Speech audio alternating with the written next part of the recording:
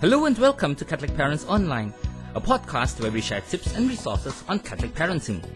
This is brought to you by the Theology of the Body parenting team of the Apostolate for Catholic Truth.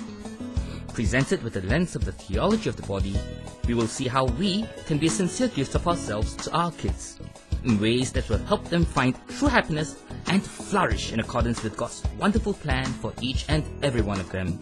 My name is John Hui and I'm your host for this podcast. In one of the documents of Vatican II, Gaudium et Spes, and often affirmed by Pope St. John Paul II, we are told that we can find ourselves only through the sincere gift of self, meaning that we can only find our meaning in life and fulfill our vocation in life by loving as God loves, in and through our bodies, by being gift to others, and in our context, especially to our spouse and our children. And one of the ways we can do this, to love them as God loves, is by being there for them, by making time to be with them a priority in our lives. Why is this important? For one, without an adequate quantity of time spent with our children, there will be fewer opportunities to find reachable moments and seize teachable moments. Reachable moments to bond more closely with them, and teachable moments to form them through the various situations that arise. These opportunities are often unplanned and unexpected, and can arise any time during the time you spend with them. You would be surprised at how often these opportunities crop up. Secondly, by being there for them, it transmits a strong message to them that they are important to us, giving them significant affirmation of our love for them. Can I suggest perhaps we consider dedicating exclusive time with each child at least once a week? Whether it is at their favorite fast food joints or ice cream outlets or even a walk in the park or at the beach. Just be there for them and let them know they are important and matter to us. And oh yes, by the way, while we are with them, here's a gentle but important reminder. We can and should talk about anything under the sun except schoolwork. Unless, of course, they bring up the topic themselves. Being there for them does not mean just being physically there with them, but because we are body and spirit, we need to be there also with our mind and heart and soul. Once, a young father recounted to me how frustrated he felt, even guilty, when while being with his child, he found himself getting easily irritated by the child. Why? Because during that time with his child, he would receive work messages on his phone, which he would attend to, and during that time his child would be clamoring for his attention, to which he found himself scolding and shouting at his child for disturbing him at his work. After some discussion, he decided he would put away his phone during the time that he spent with the child, thus making a conscious effort to give his full attention to his child. It worked. He was able to spend more and better quality time with his child.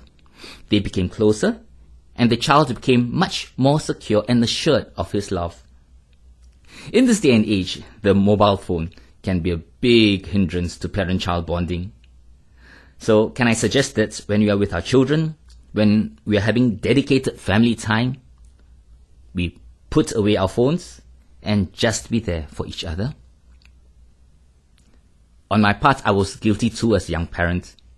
Once, while my kids were still very young, I was approached to be an animator for masses in the parish. Without consulting my wife, a disastrous course of action, as I would learn later through our marriage, I responded with a spontaneous yes. At the time, I was already an active member of the Catholic Medical Guild. Now, becoming an animator meant hours were spent away from our young family for practice and training. I was really passionate about the ministry, and I really wanted people to praise and worship God with all their voice and with all their heart. I remember once at one of the masses, I chose a very lively hymn and I got the congregation to try and sing as well and as loud and as quickly as they could. And then after the mass, the good parish priest came to me and said, "You know, John, it's good that you want a fast hymn for the congregation to sing and praise the Lord with, but you might want to remember that this is a 7 a.m. crowd, and the parishioners here are in their 70s and 80s mostly. Did you notice that half of them could not follow you, and the other half were quite breathless trying to catch up with your pace and tempo? When I was questioned by my wife as to where my priorities were, I actually responded by telling her it was more important to serve God in church. A totally naive and ill-informed position, I must say. The consequences were clear. My wife felt abandoned with young kids at home when I was away, and our kids pined for their absent father. It was only later, on the advice and counsel of a much more mature and enlightened couple, that I realized my folly. My priority as a father was my family. While it was good to serve the church when I could, it should not be at the expense of my family. Otherwise, my children would feel that they've lost their father to the church. I was that close to making my children resent the church for depriving them of their father. So thank God for sending messengers to shake me out of my ignorance. Now, I am not suggesting for a moment that we should not respond at all in any way to serve in church ministry. We can and we should serve the church in whatever way we can. But can I suggest that loving our families and being there for them ranks highly on our list of God-given tasks as Catholic parents? Our families must not be neglected in any way. So let us always prayerfully discern what it is and where it is that the Lord calls us to serve Him, never forgetting that it is in the family, the domestic church, that our priority must lie. As we end this episode, allow me to summarize in one sentence what we have discussed so far. As Catholic parents, we must make it a point to be where our children need us most, with them. As priest, prophet, and king, we should do no less. So perhaps for our point of reflection today, let us ponder on whether we have prioritized enough time for our children as we should, as we continue in our mission to lead them to Jesus.